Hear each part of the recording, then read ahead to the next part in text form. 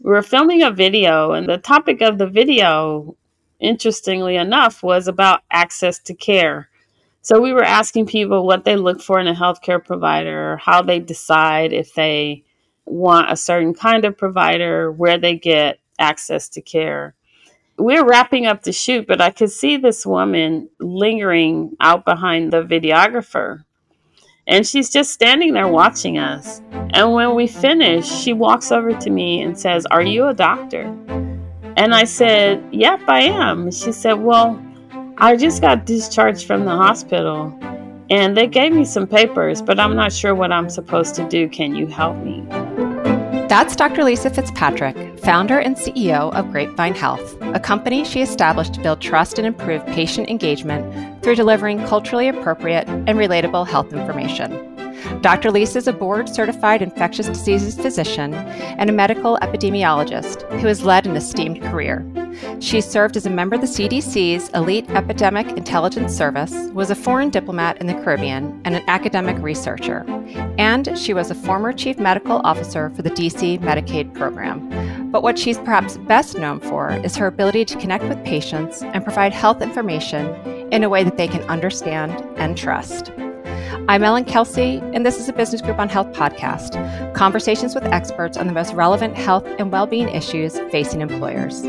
My guest is Dr. Lisa Fitzpatrick, and we discuss why health literacy is key to cracking the code on engagement and how we can get started on improving it. Today's episode is sponsored by CareLoop. CareLoop helps employers drive productivity, reduce absenteeism, and decrease stress and burnout by connecting caregivers with an experienced care coach.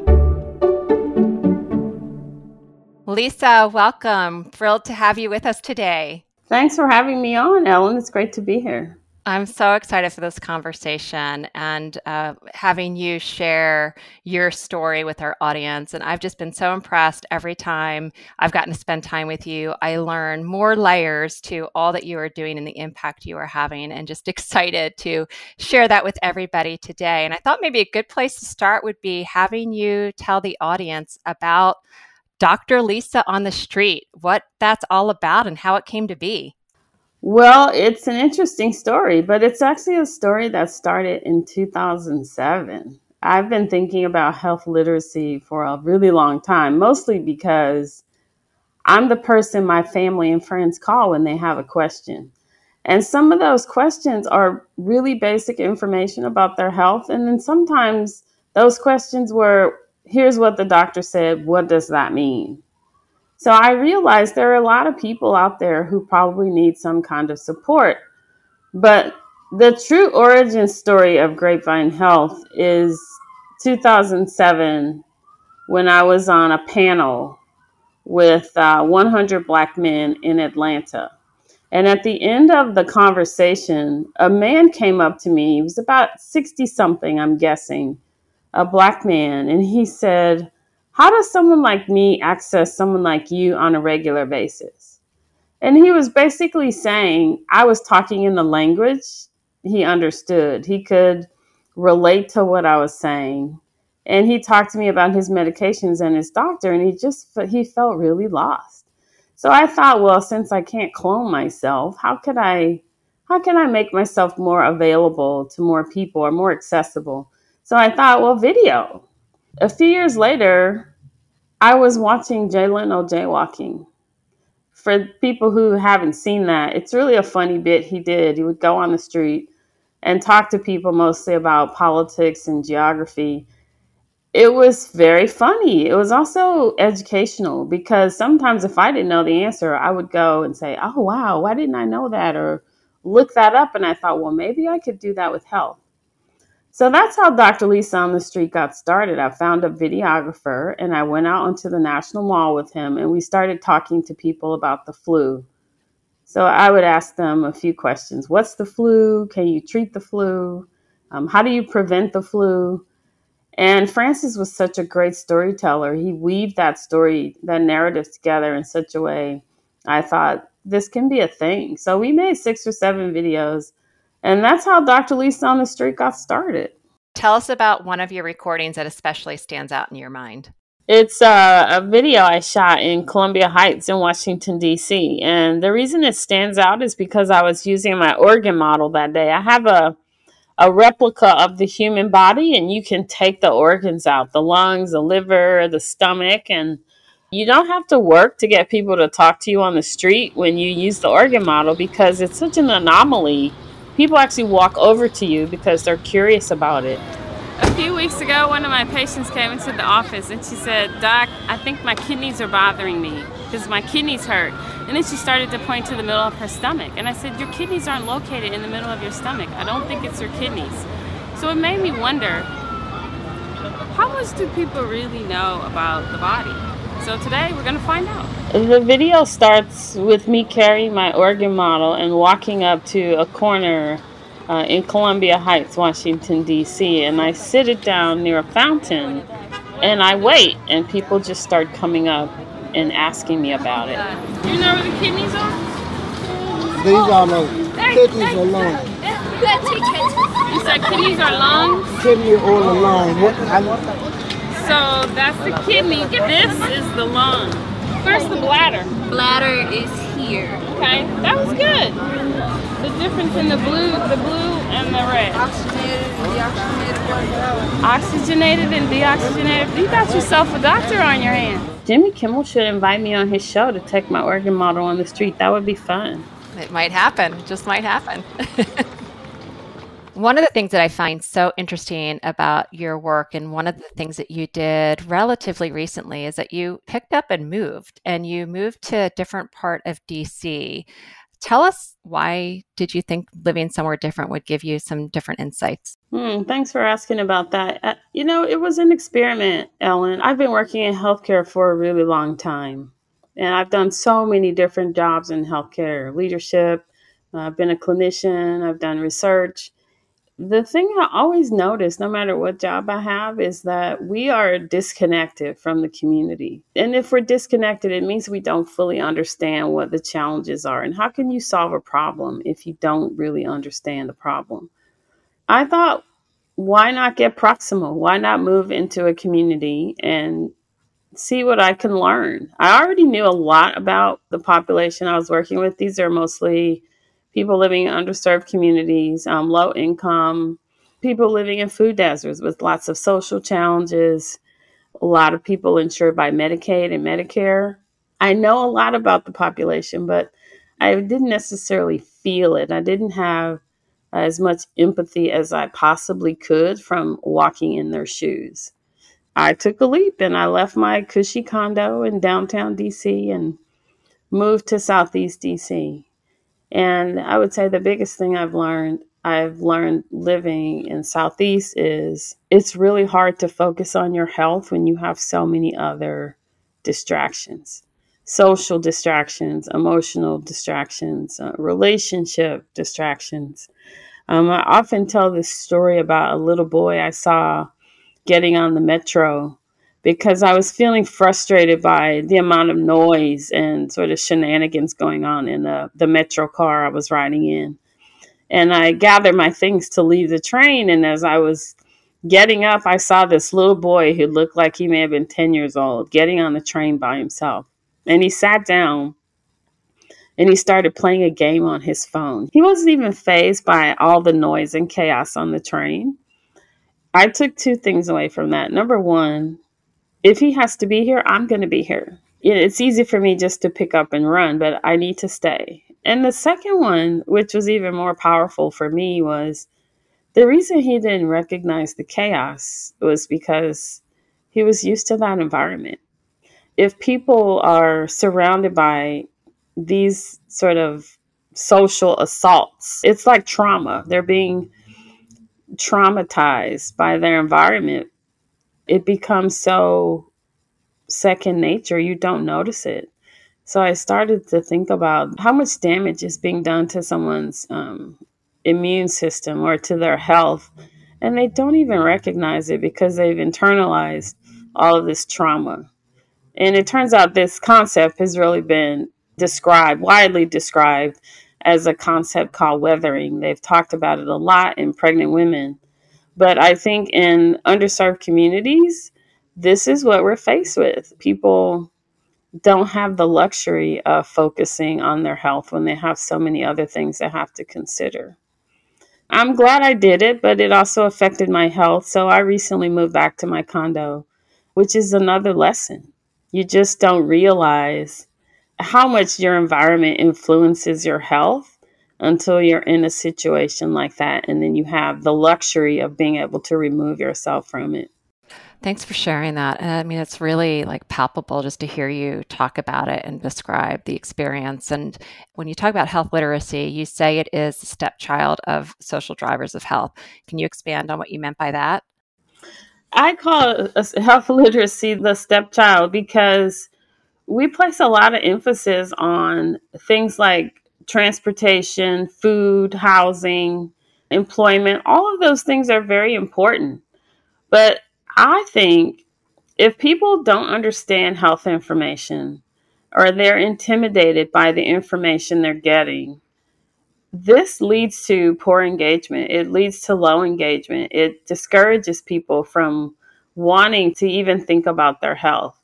And we've actually seen the impact of helping someone who has a health literacy challenge. The people we come in contact with on the street who stop and talk to me or one of our other doctors because they don't really have a relationship with us, but they like that they're seeing a Black doctor accessible and available to them. So the things we hear from them help us understand how limited the health literacy is in the community. And once we give them information, they can take an action. To me, the oversight of health literacy as a driver of health, I don't understand why people think, oh, well, you can just Google if you have a question. The messenger matters, the message matters, the way it's delivered to the person. To round this out with an example, a woman approached me on the street and said her doctor wanted her to have a surgery. And she wanted my opinion. So she's basically asking for a second opinion with a strange doctor standing on the street corner. So I ask her what the surgery is, and she doesn't really understand it. So she describes it to me, and I figure out what the surgery is, and then I can explain to her what the surgery is. And then she says, well, do you think I should have the surgery? And I said, well, this is something you need to talk to your doctor, but here are the questions you need to ask your doctor. Now, I didn't follow up with this woman, but we've had so many stories and engagements like that. It seems so obvious to us that one of the biggest drivers of health is information and receiving information in a way you need it at the time you need it. So that's what I mean. I think we still have a long way to go because people still think information is so abundant. And what's the big deal about information or health literacy as a driver of health? But hopefully we'll change that over time. I've been speaking with Dr. Lisa Fitzpatrick about the power of connection and trust to improve health literacy. We'll be right back.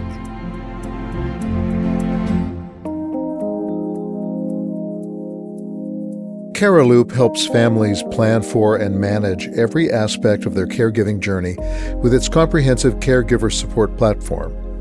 As an employer-sponsored benefit, it pairs caregivers with certified and licensed professional care coaches to guide families through care decisions, provide emotional support, and take the burden of researching resources off their plate. The Care Portal is where collaboration happens between care coaches, the caregivers, and their families, and serves as a centralized place for members to access valuable resources at any time. This benefit helps employees navigate their caregiving journey with less stress and improved overall well-being, while supporting them as they balance their work responsibilities with caring for loved ones. You talked about, not only, trusted health information, but it coming from places and individuals that people can relate to and perhaps a shared or similar lived experience.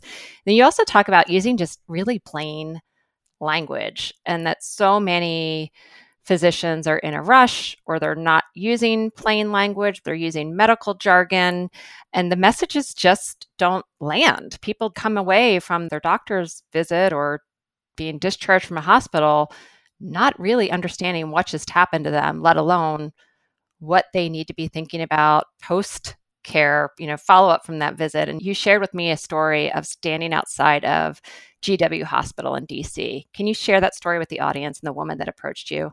Oh, yes, that story breaks my heart. I'll probably never, ever forget that story. We were filming a video, and the topic of the video, interestingly enough, was about access to care.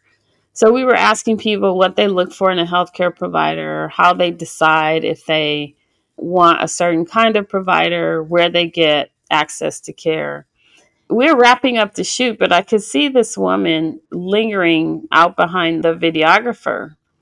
And she's just standing there watching us. And when we finish, she walks over to me and says, "Are you a doctor?" And I said, "Yep, I am." And she said, "Well, I just got discharged from the hospital and they gave me some papers, but I'm not sure what I'm supposed to do. Can you help me?" And I said, "Are you giving me permission to look at your discharge paperwork?" And she said, "Yes." So she pulls the papers out of her purse. And I'm looking at these papers. Sure enough, it doesn't have instructions about where she should go next, how to follow up. They didn't give her an appointment to come back. So we talked about her health condition, and it turned out she was admitted to the hospital after having shortness of breath, and they learned that she had a blood clot in her lung, a pulmonary embolism. And they discharged her, but she was still feeling short of breath, so she wondered if she should go back to the emergency department. And she was completely lost. She didn't know what to do. And I just thought, if I hadn't been standing here, what would she have done? The other point I make when I tell this story is, in healthcare right now, there's a lot of pushback when you talk about communicating with people via text message and technology. Despite all the advancements we've made since the pandemic, there's still a lot of question about how we communicate with people digitally and concerns about privacy. But right there on the street corner, she gave me her phone number so that I could text her. She showed me her ID card. She showed me her Medicaid card. It was just a lesson in how badly we are failing people like her to get them connected to care and to meet their needs. I followed up with her and we got her connected to a clinic, but I won't forget that story because this is why Grapevine Health exists. We have to find ways to give people channels to reach in when they need help in a situation like that. But truly, the health systems really need to do a better job and not just, talk the talk. We have to walk the walk. Well, you're in the right place at the right time, certainly for that woman. And you're right. We need to find a way to do this more consistently and systemically at scale. And we'll get to that. I've got a question for you in a little bit on how we do that. But I also, before we get there, I want to talk to you about the importance of the messenger and why people you've found relate to you, trust you, but you are, as you said, one person. You cannot clone yourself, although you're trying to do that through the videos. How do we think about the messenger and trust? Any lessons that you would share relative to that? I would just ask people to think about who they trust and how they decide whether or not they trust someone. What is it about that person? Is there a cultural similarity? What is the thing that makes you trust someone? And what we found is when we're out in the community, people don't see Black doctors. They don't see them enough. And because of that, there's a lot of distrust continuing in the health system. Another story I like to tell related to trust is one day I was walking in my neighborhood in Southeast, and there's an alley near my house, and a lot of men hang out in this alley. And one day I was out walking and I decided I'm going to go over and talk to them. So I go over and strike up a conversation with these men. And at some point I tell them I'm a doctor. And one of them says, "You expect us to believe you're a doctor? Doctors don't just show up in the alley and start talking to people." And then he said, "Don't trust her. Like, who are you really?" I had to show them my ID, and I had to pull up my LinkedIn profile to show the man who was most distrustful. And he just couldn't believe I was a doctor. But then once they realized I was a doctor, you should hear all the questions they asked. Well, so since you're here now, can you tell me about this back pain I'm having? Or my doctor said this. And so in instances like that, you realize why the messenger matters. Because if you have cultural distance or social distance between doctors and patients, you can really only get so far to get the information you need to help someone on their health journey. It's not a very common subject to talk about, this cultural disconnect between doctors and patients, but I think we have to have the courage to start having this conversation and solving the problem, because the distrust, especially within the Black community, it's been there for decades. And it's going to take a lot for us to improve trust within the health system. And some of this comes from ensuring they have the right messengers to help them navigate healthcare. The other story you use to illustrate trust is about trust going both ways. The banana story. Can you share that story with the audience? Yeah. Well, I've told you a lot of stories, huh, Ellen? They're all compelling. I remember them all. Yeah, no, that story, the bidirectional trust, right? That kind of blew me away. So this notion that we need to be out in the community interacting with people to build trust is foundational for Grapevine. And also just for me as a healthcare provider, I think you have to show up consistently to gain trust with the community. So one day we were out doing some outreach and engagement, and there was a woman standing nearby our table, and she would walk back and forth just looking and listening, but she would never walk over, ask a question, or engage directly. And then she disappeared. And the next time I saw her, she was walking across the street with 2 bananas, one in either hand, and she was eating one. She walked over to me and gave me the other banana. I was so touched. I thanked her for the banana and I put it in my pocket. And she said, "I want you to eat the banana." And I said, "I will. This banana it looks great. It doesn't have any spots. It's the exact kind of banana I like. I'm busy now, so I'll eat it later." And she says, "I want to watch you eat it." And I said, "Well, tell me why it's so important to you that I eat this banana right now, and I'll take a bite." And she said, "I want to see if you trust us." And the reason that story blew me away is because we've always been thinking about, how do we demonstrate that we're trustworthy? How do we get people to trust us? But we don't think about trust from her perspective, which was really, do you see me as an equal? Do you see my humanity? Are you going to treat me like you would treat one of your peers? Every time I tell that story, I get so many different reactions, including people who think the woman meant me harm, which never even occurred to me in the moment. So I find that interesting. And I have to ask people, why is your initial response that she meant me harm? And what does that say about trust? Which is basically what she was asking me, right? Do you think I'm trying to hurt you, or do you see me as a human?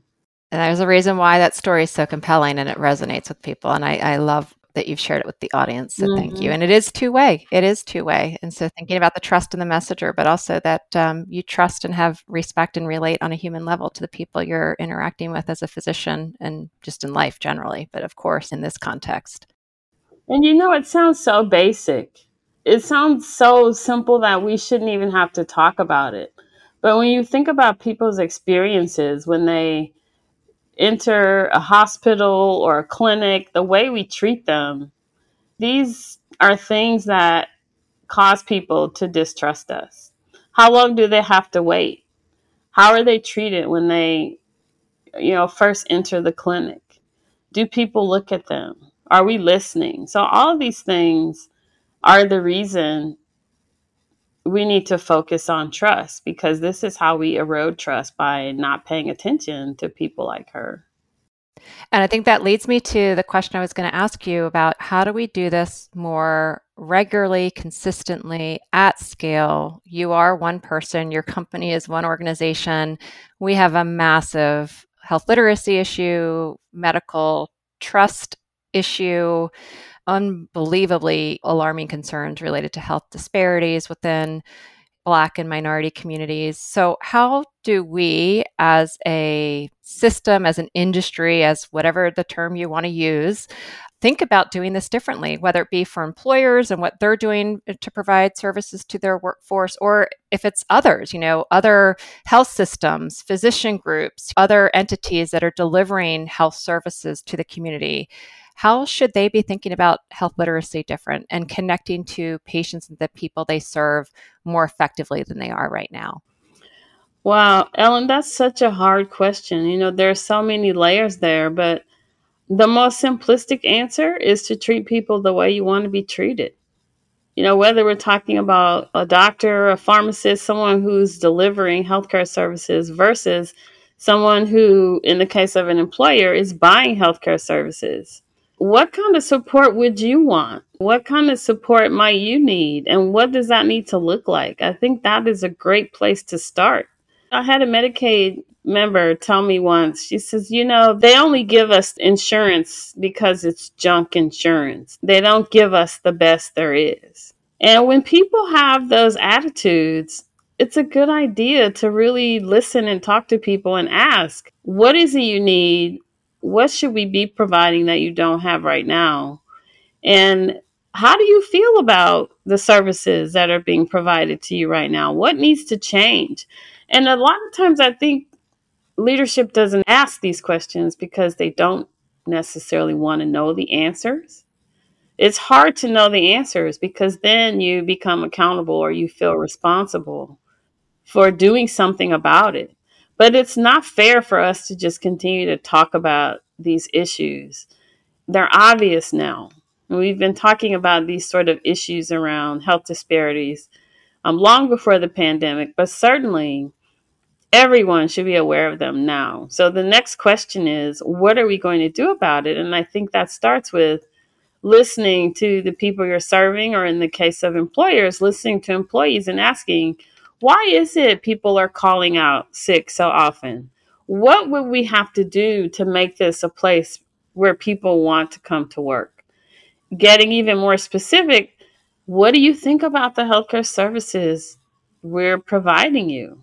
Is there something we need to change, something we can do in a better way or in a different way so that you get what you need? I mean, these are very tough questions for leadership to ask, but I think we have to have the courage to do it because that's the only way we'll be able to create a healthy workforce and healthy communities. Is we have to understand the problem and be committed to addressing the problems. Well, I love that you're doing the work that you're doing and you're shining a bright light and setting an example, such a fabulous example of that it can be done and that all it takes is putting yourself out there and having the conversations that need to be had. And like you said, you can't put your head in the sand and pretend it's not there anymore. And there is accountability once you know it's there. So appreciate all that you are doing to lead that charge. And as we wrap, I've got a 2-part final question for you. And the first part is, what has surprised you the most as you've been out there on the street having these conversations? And then the second part is, what gives you hope and a sense of optimism as you think about the future? Yeah, those are great questions. I think what has surprised me most is no matter what city I'm in, the need is the same. Because we talk a lot about how important it is to make sure support is localized and that you are creating relationships and partnerships in places where people are. And I think that is very important. But whether we were in Baton Rouge, Louisiana, Mobile, Alabama, Newark, New Jersey, Philadelphia, right here in DC, that woman I saw on the corner, I'm pretty sure I could have seen someone like her in all of those cities as well. So that's kind of surprised me. I knew it on some level, but to really have the face-to-face experience with people who are asking the same questions about heart disease, diabetes, and losing weight from city to city just shows the universal nature of this problem. What gives me hope is how much attention we're paying to this now. The demand, though, is going to have to come from communities, from the public, from employees, because, Frederick Douglass said, power concedes nothing without a demand. Power knows about these problems. Power sees these problems. There is a ton of data to describe and characterize this problem. To get movement on it, to get some sort of reaction to solve these problems, it's going to have to come from the community. Thank you so much for sharing your time and your story and these remarkable examples with our audience today. We're happy to help get the word out and amplify your good work, and just so grateful to you and the work you're doing. Thanks again for joining us today. Thank you so much, Ellen. I really appreciate it. I've been speaking with Dr. Lisa Fitzpatrick, expert and advocate for improving health literacy. You can see Dr. Lisa's on-the-street interviews about health and healthcare on the Grapevine Health YouTube page.